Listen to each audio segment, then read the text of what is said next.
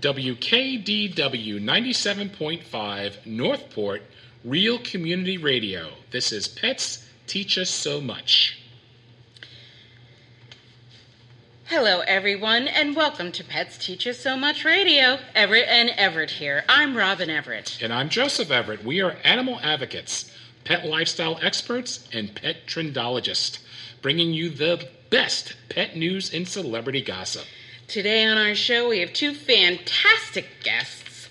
Michael Hingson, he's going to talk about his journey with his dog, his guide dog, during 9/11. He was in the towers, and he's going to tell us how he escaped with his dog and talk about his book. Also, we have Nancy Hassel. Now, Nancy is the founder and president of the American Pet Professionals. She's going to talk to us about the importance of buying made in the USA. Plus, we have interesting animal news from around the world. Now, if you think your little fur baby is sick, realize that our show is for informational purposes only. Get professional veterinary help immediately. Yes, take your pet to the vet if you think he or she is sick. Thanks so much for the reminder, Joseph. But we have tons of other info today, too. Lots for dog lovers and for cat lovers and for... Owl lovers. Owl lovers? Yes. Well, that's a wise choice. If you're into Facebook, Twitter, Instagram, or Pinterest, find us at TPPC-TV or check out our groovy group on Facebook. It's the Pet Lover Crew. Like us and join in the fun. Comment on the show on our page. We would love to hear from you. If you have news or you would like to be on our show, send an inquiry to info@tppc.tv. Thank you, Joseph. Now, we have our very fun and popular game back, the game that everyone loves. It's time. Everyone? Yes, everyone, including you. You love it. Go ahead, tell them you love it. I love it. It's a game called True or Pooh. It's where you in the audience participate and test your knowledge on dogs. Now, let's start with the first question. The first question should go to our producer, Joe the Oldies guy. All right, Joe. Let's see if we could do it. You're either going to choose True or Pooh. You're playing two. The two of you together. We'll see a collective voice. So is it true or is it Pooh? Besides their owners finding them cute, short-nosed dogs are more affectionate and make better guard dogs than long-nosed dogs. True or Pooh? Pooh. I think it's Pooh, too. So we have two for Pooh? Two for Pooh. Well, guess what? It's true. Really? A new study has suggested that, in fact, it is true that short-nosed dogs are more affectionate and make better guard dogs. Now, this came out in the PLOS 1 report, the journal, and animal welfare experts are concerned about the evidence that such dogs suffer health effects. So there's a lot going on here. So now let's take the next question, see how you do. It is amazing that these little dogs have flat faces, but is it true or Pooh that the flatter the face, the more likely the dog is to actually have breathing problems? Oh, that's an easy one for me. True. Yes. We have two truths. There's no Pooh possibly in that one. You're both correct. It is interesting, though, that if people accept short-skulled dogs, they say they're likely to cost more when you have one of these breeds because they do suffer health problems and they die earlier. And they said that, you think they look cute, and a lot of the short-nosed breeds are becoming very popular, but there are definitely disadvantages to owning them. Now, this is a super tricky question. I'm just giving you the heads up. Pooh. No, Joseph, I didn't read it yet.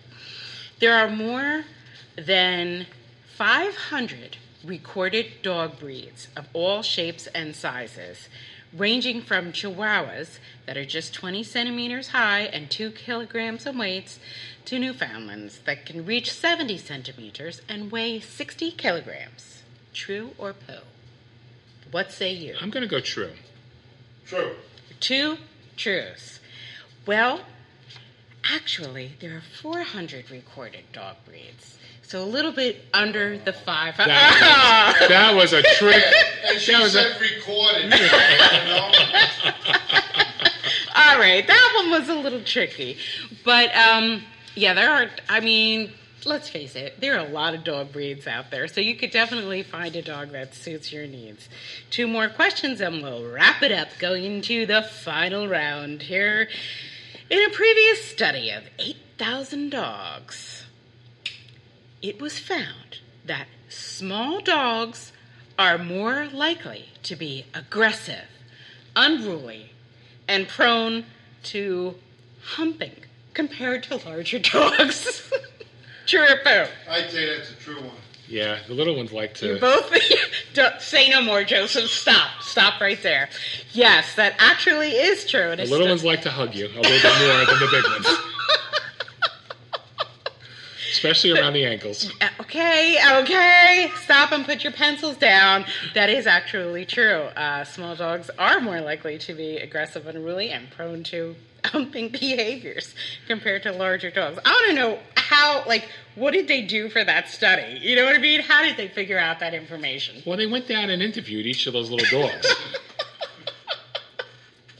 And your last question, gentlemen, and audience at home. The latest study found short-nosed dogs were more likely to be affectionate and follow commands than dogs with pointy faces.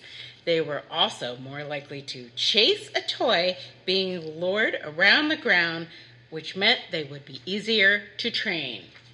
Who? I'm going to go true because a little Chihuahua is like that. What about an English Bulldog? Well, that's a short nose. Yeah. So that's not a pug, you know. That is true. So was it poo? It is actually true. I thought so. See, that's the first one that the Joes disagreed on. Yep. Disagreeing Joes on that one. It is actually found to be true that short-nosed dogs are more likely to be affectionate. Only because Philomena is a min pin. It's got she has some dachshund in it, and she's got the long snoot. Yep. Are you worried about my boogers again? No, why? Am I doing snoot? Yeah. No, I'm doing the snoot of the dog. Oh, because... Not your snoot, not you have something in your snoot. No, you're not a short-nosed breed. I'm 6'4", and you're always looking at my nose and worrying about my boogies. It is true. That is true, not poo, ladies and gentlemen. Of course you can see him back there if you're that... Well, when you're 5'3", but anyway, what do you expect? Anyway, it was true, right? It is true. Okay. So in conclusion, ladies and gentlemen, this new study has shown that while snub-nosed pooches might be more fun to be with and make better guard dogs, there is growing concern over their health. So something to consider if you are considering adopting or buying. Thank you, Producer Joe. Good job. Okie dokie. Now, we have to get on to our product of the week, Joseph. Product of the week is the Calming Coat. This is the American Kennel Club coat. It is an anti-anxiety and calming coat for your dog. It's easy to wear, not that I've worn one. It's machine washable, safe, and drug-free. So you're not going to try this on like you tried the treats last week?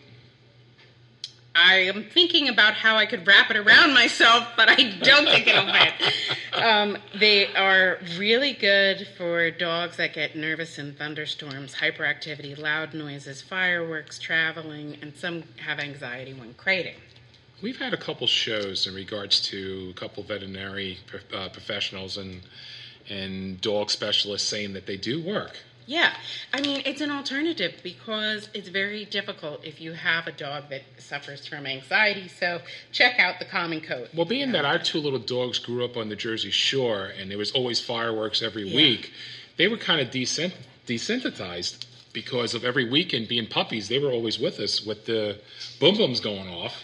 Well, Chai used to go outside and watch him with you. Right. Chai would sit out there while you were traveling. I would be out there and watch, and we'd walk down to the beach, and she'd be like with those big globy eyes, watching the fireworks going up and She stuff. really would watch. And she did then, when you were fire chief and we would stay on the deck sometimes, she would look up. She would like it. She'd be like, yeah, She this liked is riding nice. that. She rode an Engine 1 with the air horns and siren going.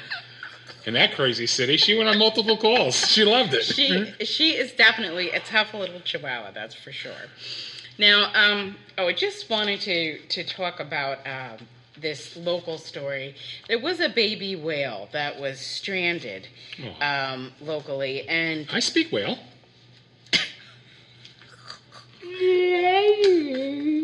Do you speak whale? I don't know how big the whale audience is, but they definitely, some people might have whales over for the holidays. Well, that was just letting the whales know I'm whale friendly. Okay. And if they need anything, just give me a call on my whale phone. The whale phone? Yes. And when it rings, what does it sound It like? has an app. Oh, it has an app for whale translation? It translates to English for me so I can understand. That is tremendous. But I only know a few things in whale. like the greetings and stuff. Yeah. Okay, thanks. So this little whale, Bubba, had washed up, and they did try to save him. This was on Gasparilla Island. But, shout out to the rescuers. You cannot save every animal, but you certainly try. And they did get the appropriate authorities out there. Moat Marine was there. And, we know you guys, it's easy to get fatigued, rescue fatigue. We've talked about it before, but just hang in there, and props for trying. We had a rescue in our own backyard this week. We did, didn't we? Going after the little duckly. The little duck had an injured wing. Who was the agency that came in? I think it was the one in Venice here. Yeah, Venice Wildlife Rescue. Yeah, that we've been trying to get them to come on the show here. Yeah. And they were here trying to, I think it was a duck with an injured wing. Yeah.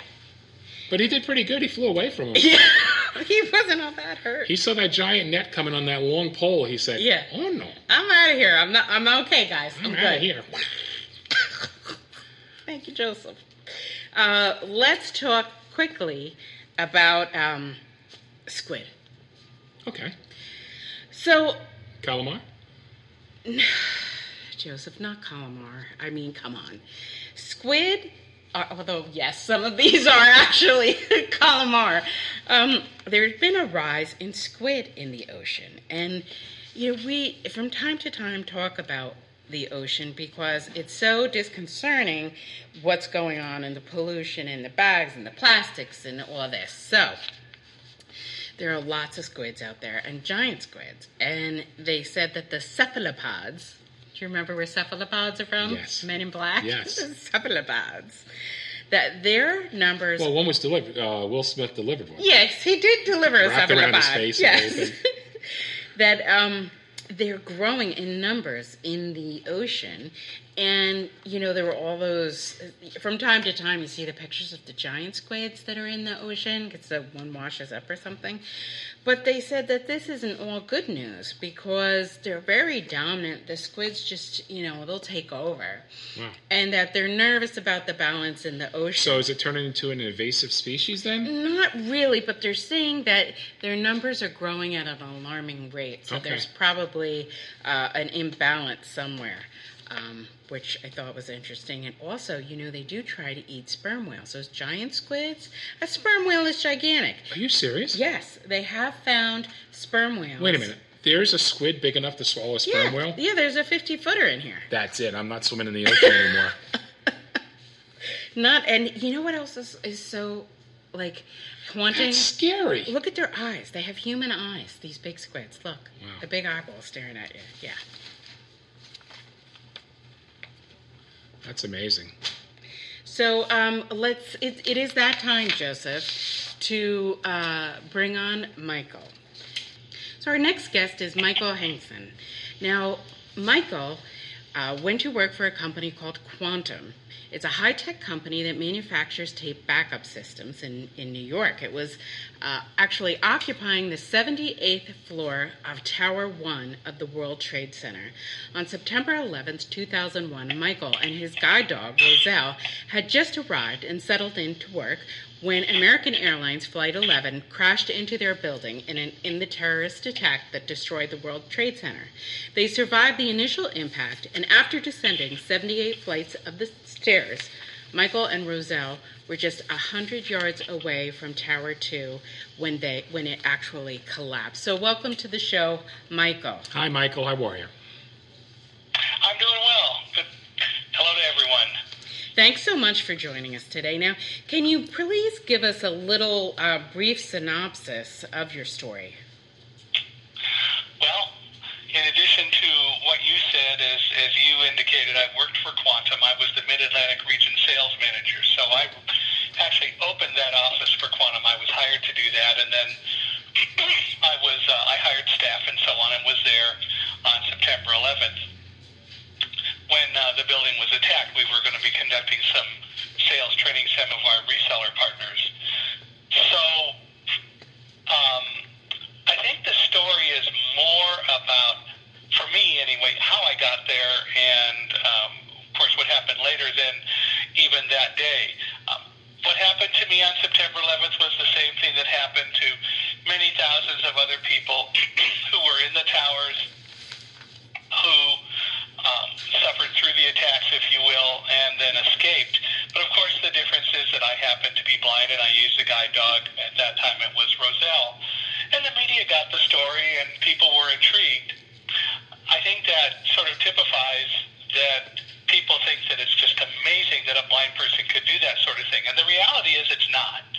Blindness isn't what defines me or any of the almost 2 million people who happen to be blind, but people think it is. And so nowadays, as I travel and speak, which I do full time, one of the things that I have the opportunity to do is to try to educate people about the fact that blindness isn't the problem, it's our attitudes about blindness that tend to be more the problem than anything else. Or it's the fact that we make everything so visual that we leave out all of our other senses, and we don't tend to try to make things inclusive for people who may not be able to see or be able to use their eyesight to the fullest. And that includes a lot more than blind people. But the bottom line for me is that I was in the World Trade Center, and yeah, we did get out. We had some guests. A colleague, David Frank, got them to the stairs and started them down. Then David came back, and we then, after making sure no one else was in the office, we went to the stairs and we started down. It took about 45 minutes to get down the stairs. Wow. And then when we got down the stairs, we were in the lobby, which was pretty chaotic because no one really knew what was going on, and the police and the FBI and the Port Authority police in New York Fire Department were all there telling people where they wanted them to go, which was not outside, but into the central part of the World Trade Center and then through the complex to doors as far away from the towers as we could be. We had no idea what had happened, and no one was telling us, and I'm sure that was because they didn't want panic on the stairs or panic any more than necessary in the lobby. For my part, I would rather have known. And I can say with a very high degree of certainty that I don't care what the information is, I would rather know what it is, because that way I can make better decisions about what I'm supposed to do or what I need to do. However, they weren't telling us, and they didn't know me, so we went out through the ways that they wanted us to, and then discovered that Tower 2 was on fire. When we got outside, again, not knowing why, and what we did at that point was to just decide to leave the area. Well, we were told to leave the complex. We went over to Broadway and started walking north on Broadway, and we were at Broadway and Maiden Lane, which is the street that goes down to the New York Stock Exchange, when David wanted to take some pictures of what he could see of the fire in Tower 2, because we were a lot closer by the time we got to Maiden Lane. So he did that. I tried to call my wife. I had called her just before we left to let her know that we were leaving, that there had been an explosion or something, and we didn't know what, and it hadn't even gotten to the television reporters by that time. Scooped Good Morning America by 8 minutes, I love to tell people, but, I don't get credit for it, so it's okay. And so I tried to call my wife Karen when we were standing at Main Lane and Broadway. I couldn't get through. The circus were busy. I had just put my phone away, and David was putting his camera away when Tower 2 collapsed right in front of us. So literally everyone ran for their lives. David ran. I turned Roselle around and ran back the way we came to try to get some distance between us and Tower 2. When I got to the next street, which was Fulton Street, I turned right. We ran along Fulton Street, actually caught up to David. It turns out he had gone the same way. And then we continued to run. We were engulfed in the dust cloud from the breakup of Tower 2. We all, there were just the three of us, me, David, and Roselle. We knew we had to get inside and out of that dust cloud, so we were looking for an entrance into the building that we were running next to. And the first thing we found was the entrance to the subway station. So we went down into the subway station. We met an employee of the station who took us to an employee locker room where there were some other people. And there we stayed until a police officer came and told us to leave, and so we did. We went back upstairs and walked further away from the complex. And we're about a quarter of a mile away, I'd say, maybe a little more, when Tower 1 collapsed, our tower. So we were far enough away that we didn't think we would be injured and hit by any debris. But David did see another dust cloud coming, so we kind of ran to the side to get out of most of it. After it all passed, then we discovered that Tower 1 had indeed collapsed. I tried to call my wife, and this time I got through, and she's the first one who told us how two aircraft had crashed into the Twin Towers, one into the Pentagon, and a fourth was still missing over Pennsylvania. Wow. The day we spent time getting up toward home, and later that night I did finally get home.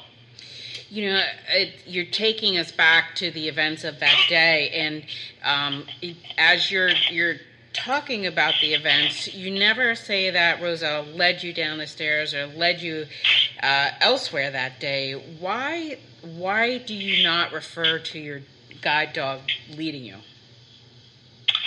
Good question. Excuse me. And the answer is because she wasn't leading. A guide dog's job is to make sure that I walk safely. It's not the dog's job to know where to go and how to get there. Most people think it is. They think that these dogs are so amazing, and they're well trained, but there are many dogs that do amazing things. The dog is not a mind reader. I can go anywhere, and the dog doesn't know where the restrooms are. The dog doesn't know where different things are.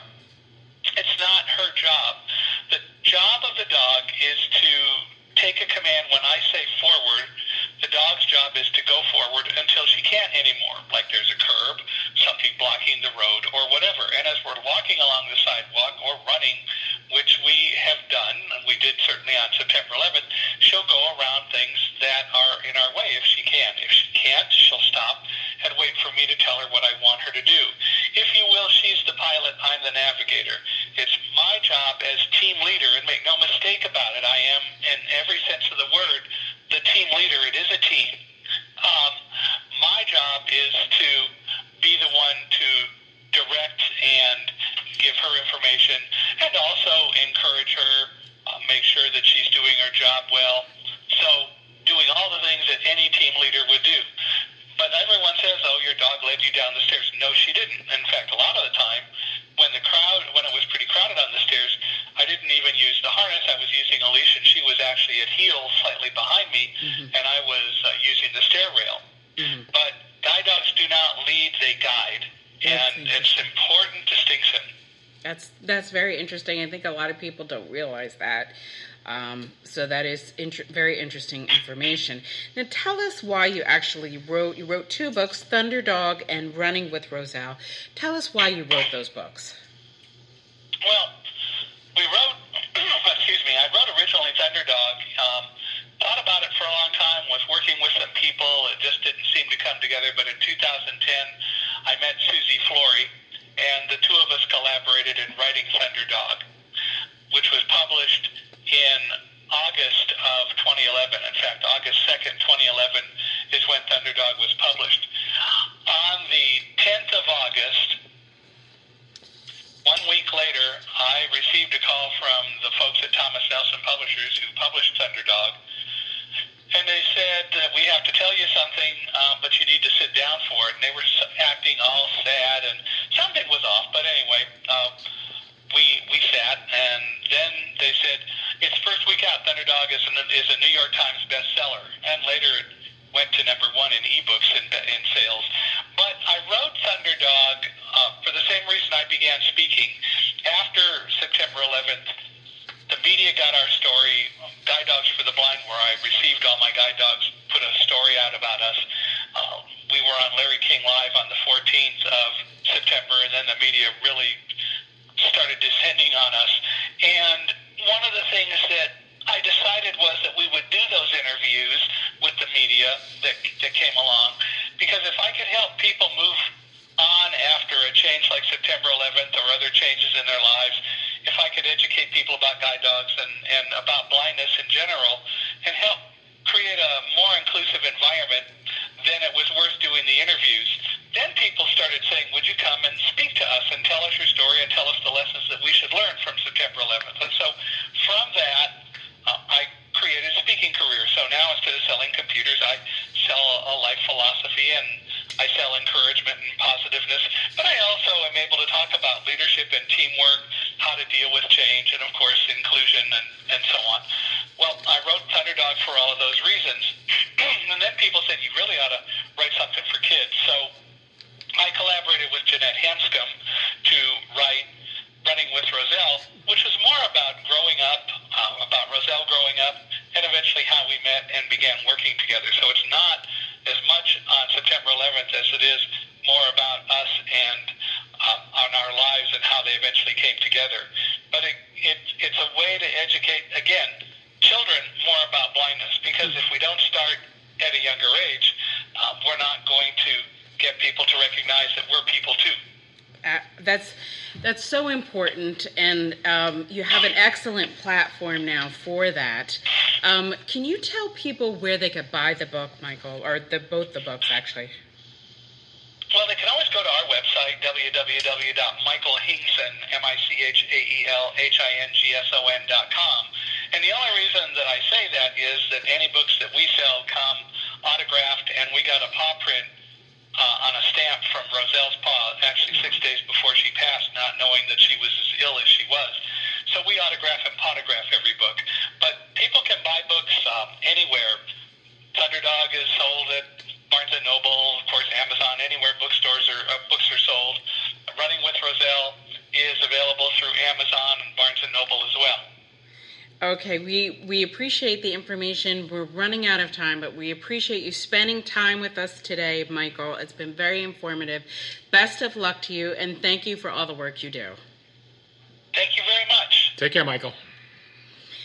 Now, this is Michael's joke. Why do radio announcers have small hands? Why? We pause for station identification. And speaking of that, WKDW 97.5 Northport, Real Community Radio. Pets teach us so much. Thank you, Joseph. On cue. Our next guest is Nancy Hassel. She's the founder and president of the American Pet Professionals, a business networking and educational organization for the pet industry, founded in 2009. Nancy is also a public relations professional for the pet industry.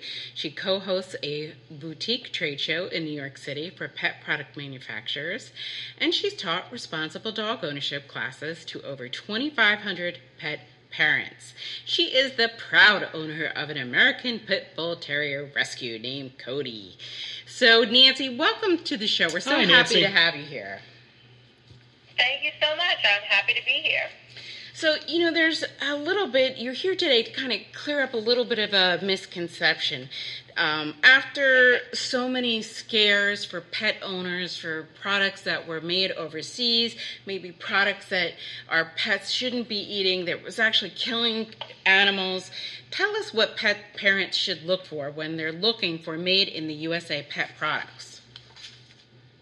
Well, for anything that is treat or pet food, or made in the USA, it can be tricky for a pet parent, especially the new pet parents that aren't sure what to look for. They'll see a little American flag on the packaging and think, oh, it's made in the USA. But if you flip it over, a lot of times it's not necessarily made and sourced in the USA. what that means is ingredients are sourced here and the product is fully made here. Sometimes it's some ingredients made in the USA, and other ingredients might not be from the USA. So, you really have to be diligent about what you're looking on the packaging for.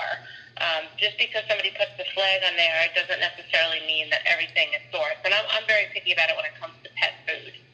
Yes. Or treats. Yeah, absolutely, because of everything that is in the news. So talk to us a little bit about the difference between made in the USA and manufactured in the USA. Sure. So, there's made in the USA. Again, I'm picky about it when it comes to food or treats, but then there's manufactured in the USA. So oftentimes some of the products, whether it's a pet toy or bedding or whatever, might be fully have resources sourced from other countries, and then it's manufactured here in the USA. So kind of like when you think of a car assembly, that maybe all the parts are not necessarily made in the USA, but it's assembled in the USA. So that's what it means when it says manufactured. So there's a lot of wonderful companies that have great products from other countries, but you should always know what the difference is. That is definitely interesting because I never really thought about it. Have you, honey? Not at all. I mean, just it never occurred to me to... Well, I did start paying more attention with this when we were having so many problems with the products coming from China. Yeah. Whether it was paint, the product. Yeah. Absolutely. So now... And I'm sorry, I was just going to say, with the food thing, there's recalls in the United States by pet product companies made in the USA, but most of them are precautionary recalls, something that just so the animal wouldn't get sick or the human handling the product wouldn't get sick. It's usually never anything terrible, but, you could also see that sometimes and be like, but that's made in the USA, it was recalled. But most of the times it's voluntarily done by the company, so you should always just consider that as well, that it is a precaution that they take. So what can we do to get more made in the USA products into our local stores? So buy them. That's one of the first things to do. I actually have one of my retail members here in New York has a retail store, and she has 90% made in USA pet products in her store, which to me is incredibly impressive. She doesn't carry anything food-wise that's not made in USA, and most of the toys, bedding, and leashes and collars and stuff like that are made in the USA. So, buy them. Make sure you go to stores and request them. Say, hey, I have found this great product. I know it's made in the USA. Really want to support this company that has employees in the USA and all the materials are from here. How can we get that? So buy them, request them. And you'd be surprised, the more you request it to the store owner, the more they're going to say, hey, you know what, that's a really good idea. We'd love to have that product in our store. Or maybe the store owner didn't even know about the product. Mm-hmm. And it's for them a great way for them to do it. And, it's the old cost of sourcing it comes back to with everything in the United States. It's all up in the news now about where things are manufactured and the cost of manufacturing. But these are all very good points. So what other advice can you give to new pet parents that are not sure if a product is made here or not?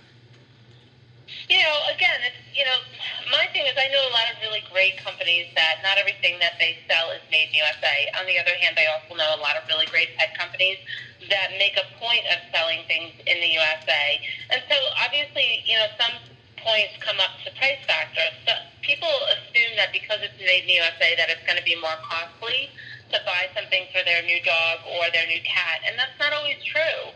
There's a lot of companies out there that have very competitive pricing to stuff that's outsourced to other countries. So I would say, if that's important to you as a pet parent, try to do your research. There's sections in pet magazines for consumers now that they have made in the USA featured products. It's really been a trending thing, which seems crazy to me, but it's been a trending thing over the last probably 4 or 5 years. And more companies are bringing manufacturing back to the USA. There are some things that, like you said, for cost reasonings, or it's not manufactured here, it's hard. Like, for instance, metal on like a really nice dog collar. They may not necessarily be able to get that here. But the leather or the actual collar might be manufactured and sourced here, otherwise old material. So, you have to really think, like, that's a really great thing that they're doing. That's a lot of good information, Nancy. Now, you are a pet mama to a American Pit Bull Terrier. We could find more information at Adventures with Cody the Blue Nose. Yes, you could see all his crazy, silly antics. I've had him for a year and a half. I adopted him after he was in the animal shelter for 6 months. He loves everybody and everything. He's quite the character. He's a lot of fun. Very, very good dog. Aw, that's good. He's my second pet. I had a Doberman, but he's just, people say to me all the time, oh, I want that dog. I'm like, go to your local animal shelter. There's plenty of dogs for adoption just like him. So, there you go. Thank you so much for joining us, Nancy, and we'll talk again soon. Have a great day. Take care, Nancy. Thanks, guys. You too. Thanks. So Alrighty. that's, good information. And Nancy was talking about made in the USA, and it's funny, I just read an article about how millennials are becoming very picky. They actually have cats, more cats than dogs, as their pet of choice. And what's happening is the new generation is very into reading the ingredients, and like Nancy said, where is it manufactured? Where does it come from?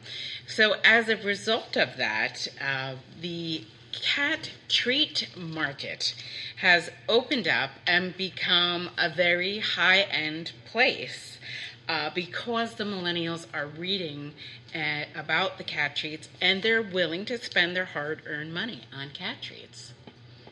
I give anybody that wants to put the time in for their pet and to do the research, it's going to work out better in the long run. Yeah. Especially with the cat's health. Do you want to translate that? Meow, meow, meow, meow, meow, meow, meow, meow, meow, meow, meow, meow, meow, meow, meow. Better treats. Meow. That's it. Good information.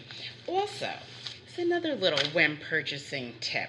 These are for my lady friends out there that want to buy cosmetics. Very much in the news lately, looking at whether or not cosmetics are animal tested.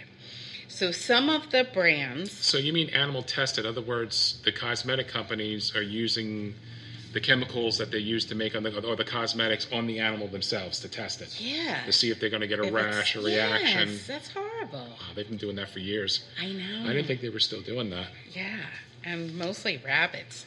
Rabbits are big. They use rabbits and they do a lot with their poor little eyes. I know, it's horrible.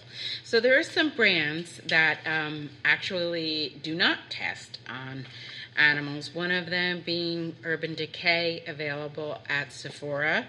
Burt's Bees, of course, available at so many locations. We like our Burt's Bees for our lips. Yes, the Burt's Bees. Crazy Rumors at Whole Foods. Then again, we were using it a lot more in the cold weather. Don't use it as much here. We do not need it so much in Florida. The Elixiri at elixiri.com. Zuzu Deluxe Jewel Powder at Whole Foods. So really, Whole Foods and your organic supermarkets, your larger organic supermarkets are going to carry organic and not animal tested for the most part, but just check. Black Dahlia Lacquer. This is on Etsy or at blackdahlialacquer.com. It was an interesting one. It's a mother-daughter team from Texas, and they're actually handcrafting vegan polishes, nail polish, without the potentially cancer-causing ingredients found in other lacquers. Wow. And they do have a lot of colors available. And this information is from where? This information is from All Animals, which is a publication from the Humane Society of the United States of America. Excellent. And just check a couple other brands. Accurate Organics in Target. Dr. Bonner's is in Target, Rite Aid, Whole Foods. And Prey, Ageless Face Forward Cream, so you look beautiful, found on their website, PRAI. Beauty.com. So worth looking into if you want to be kind Excellent. To our animal friends. Now, Joseph. Another test? No, not another test. This is something that has hit the internet, taken it by storm. It was Daniel the Duck. on the airplane. Oh, we saw him. Right? Did you see it on the news? Did you see little Daniel there? He's a therapy duck, right? He's a therapy duck. And the conversation out of that was, this is, a lot of what we heard. And the therapy duck, who has a therapy duck? It's stupid. And a duck can be, how can a duck be a therapy? Or a pig. Or these animals that are not in your dog or cat category. How can that be? Well, we wanted to give you the backstory of Daniel the duck because it is absolutely fascinating. The woman who owns Daniel was a horse-drawn carriage driver in downtown Milwaukee. Wow. What happened was somebody was paying more attention to their phone than the road, and this woman slammed into the back of her horse carriage, sent her flying onto a metal grate drawbridge, crushed the carriage like a Coke can, gave her a 2,000-pound percheron. If you know horses, it's a giant draft breed horse. That is gave the horse actually whiplash. And it took this woman, her name is Fitzgerald, it's her last name.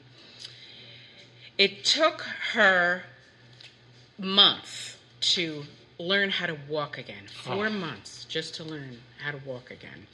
She said her brain wasn't communicating with her right leg and it atrophied. Lots and lots of physical therapy, and it took her more than a year to get back to using her left arm.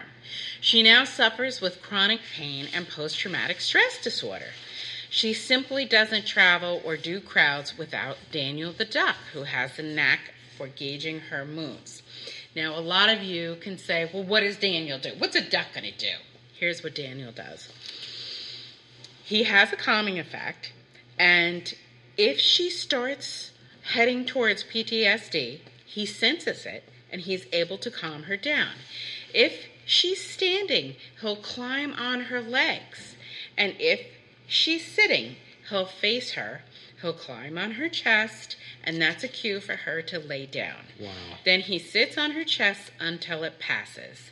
Then once it passes, we go about her day, she said. Oh, what a cool duck. Now, this to me is news. Why didn't anybody report, it's just, there's a therapy duck, This is the important part here. Do not ask a question that you don't want the answer for, especially when it comes to today's media. I know. I'll leave that alone right there. I know. She actually adopted Daniel the duckling when he was just 2 days old, and he imprinted on her. And now that, as far as Daniel's concerned, he's a person with feathers and not a duck. What happens is she's actually taken him on play dates with other ducks, but he wants nothing to do with the other ducks. He has a playroom in the house. She's taken to Disney to see Donald. Don't be so goofy. He has a playroom with all kinds of toys in it. He has keyboards and buttons that he can push and it plays a song. That's what he wants to play with all day long. And if the batteries go out, he pitches a fit. He'll stomp his feet, he'll huff, he'll raise his hackles, and he will give her stink eye. Can you believe that? Give me batteries. Give me batteries. Well, you better make friends with the bunny then. Yeah, the Energizer bunny. So Daniel usually wakes her up around 8:30, and then they begin their routine. What he likes to do first thing in the morning is to get in the tub, and he takes the shower. So first he's got to pedal around the tub. Yes, he likes to shower. Then I want my shower. Wait. What happens is, when he's finished with his shower, he'll yell, quack, weep, weep, weep. Let me repeat that in case you didn't get it. It's quack, weep, weep, weep. Got it. Then she'll take him to the changing table and ask, which one do you want? Now he gets to pick out his duck diaper. Because if you remember the picture, he had on red booties and a Captain America duck diaper. Okay, that's how he does it. Okay. Okay. So he usually does prefer the Captain America diaper. Okay. He likes that one best of all.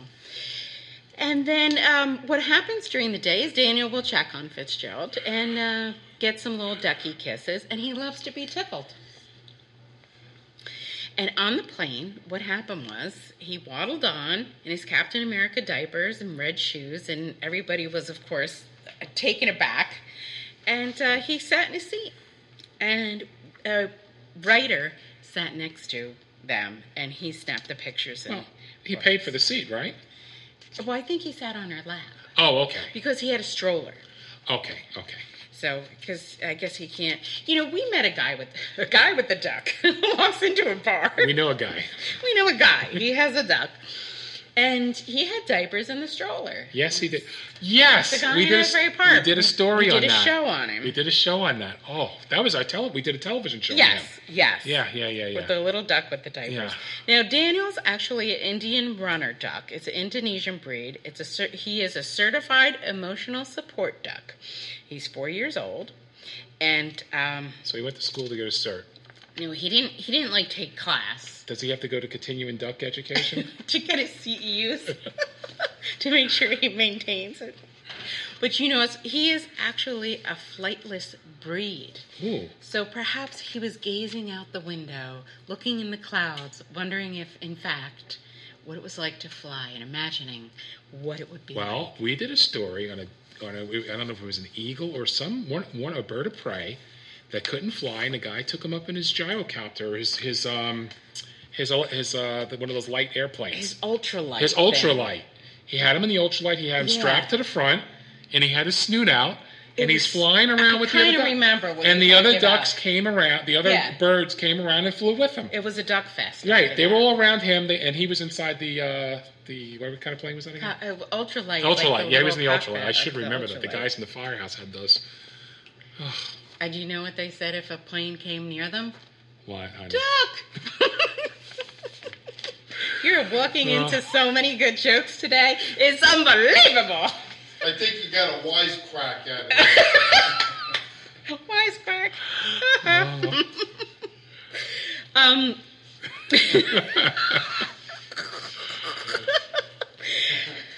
One last story, or there's actually something. Let's talk about this. This is important. We need to talk about Kimberly Gautier's article, because she wrote a very interesting article about 3 natural supplements for healing her dog's joint injury. Yeah. And just something to think about. Go to keepthetailwagging.com.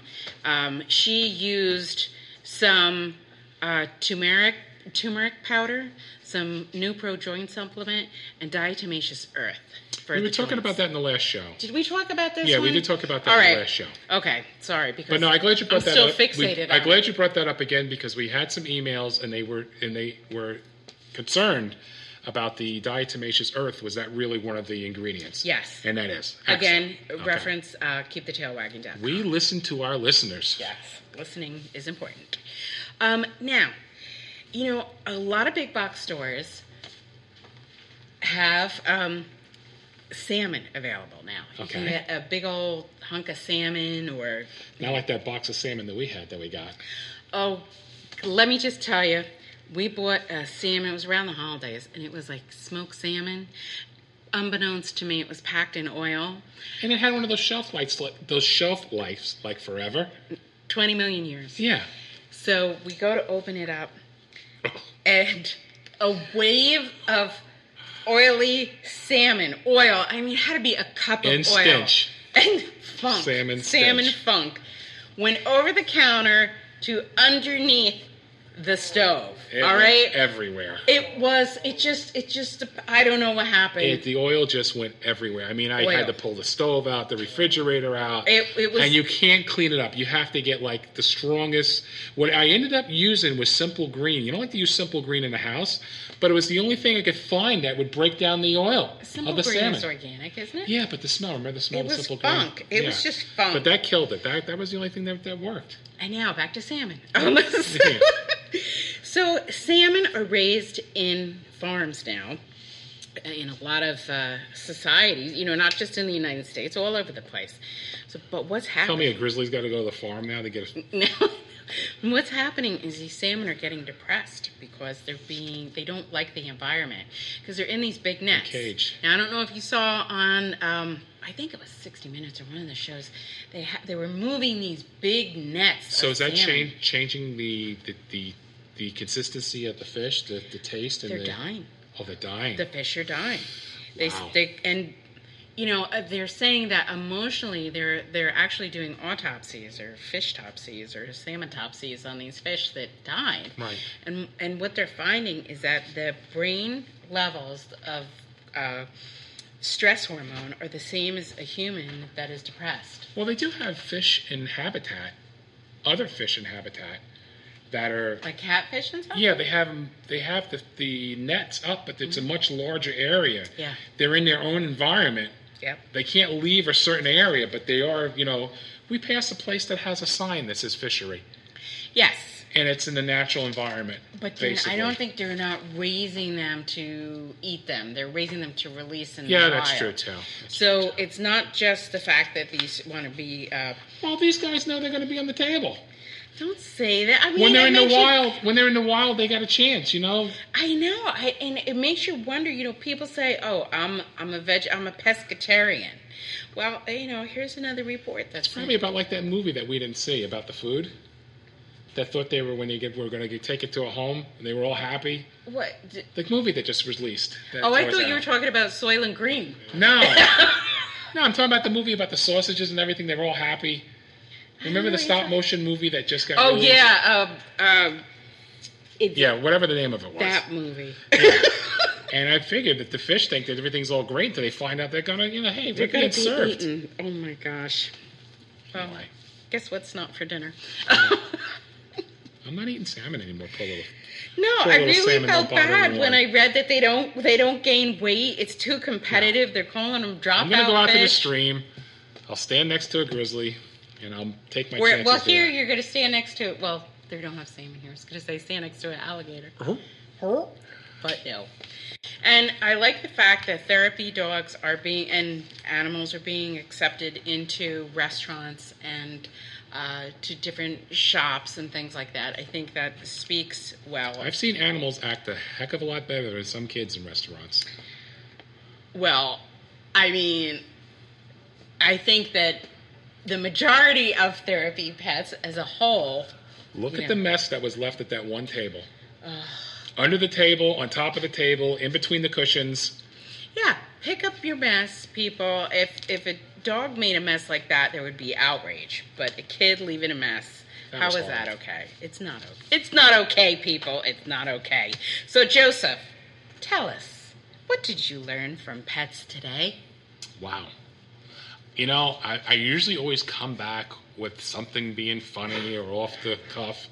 But this time I'm going to be serious. I really did not know that guide dogs did not lead the way. Yeah. When you see them walking down the street, I guess they're looking for the next command and making sure there's nothing in the way, and they'll stop and they'll do whatever they have to do for their owner. But I learned a lot. I didn't know guide dogs were not the one in charge. I did too. I thought it was a very interesting time spent with Michael today. So if you love pets and you want to help us continue supporting them, like the TPPC TV page on Facebook. Be kind to your pets. Thanks so much for your support. And until next week, WKDW 97.5, Northport, Real Community Radio, Pets Teaches So Much. Woofy woo.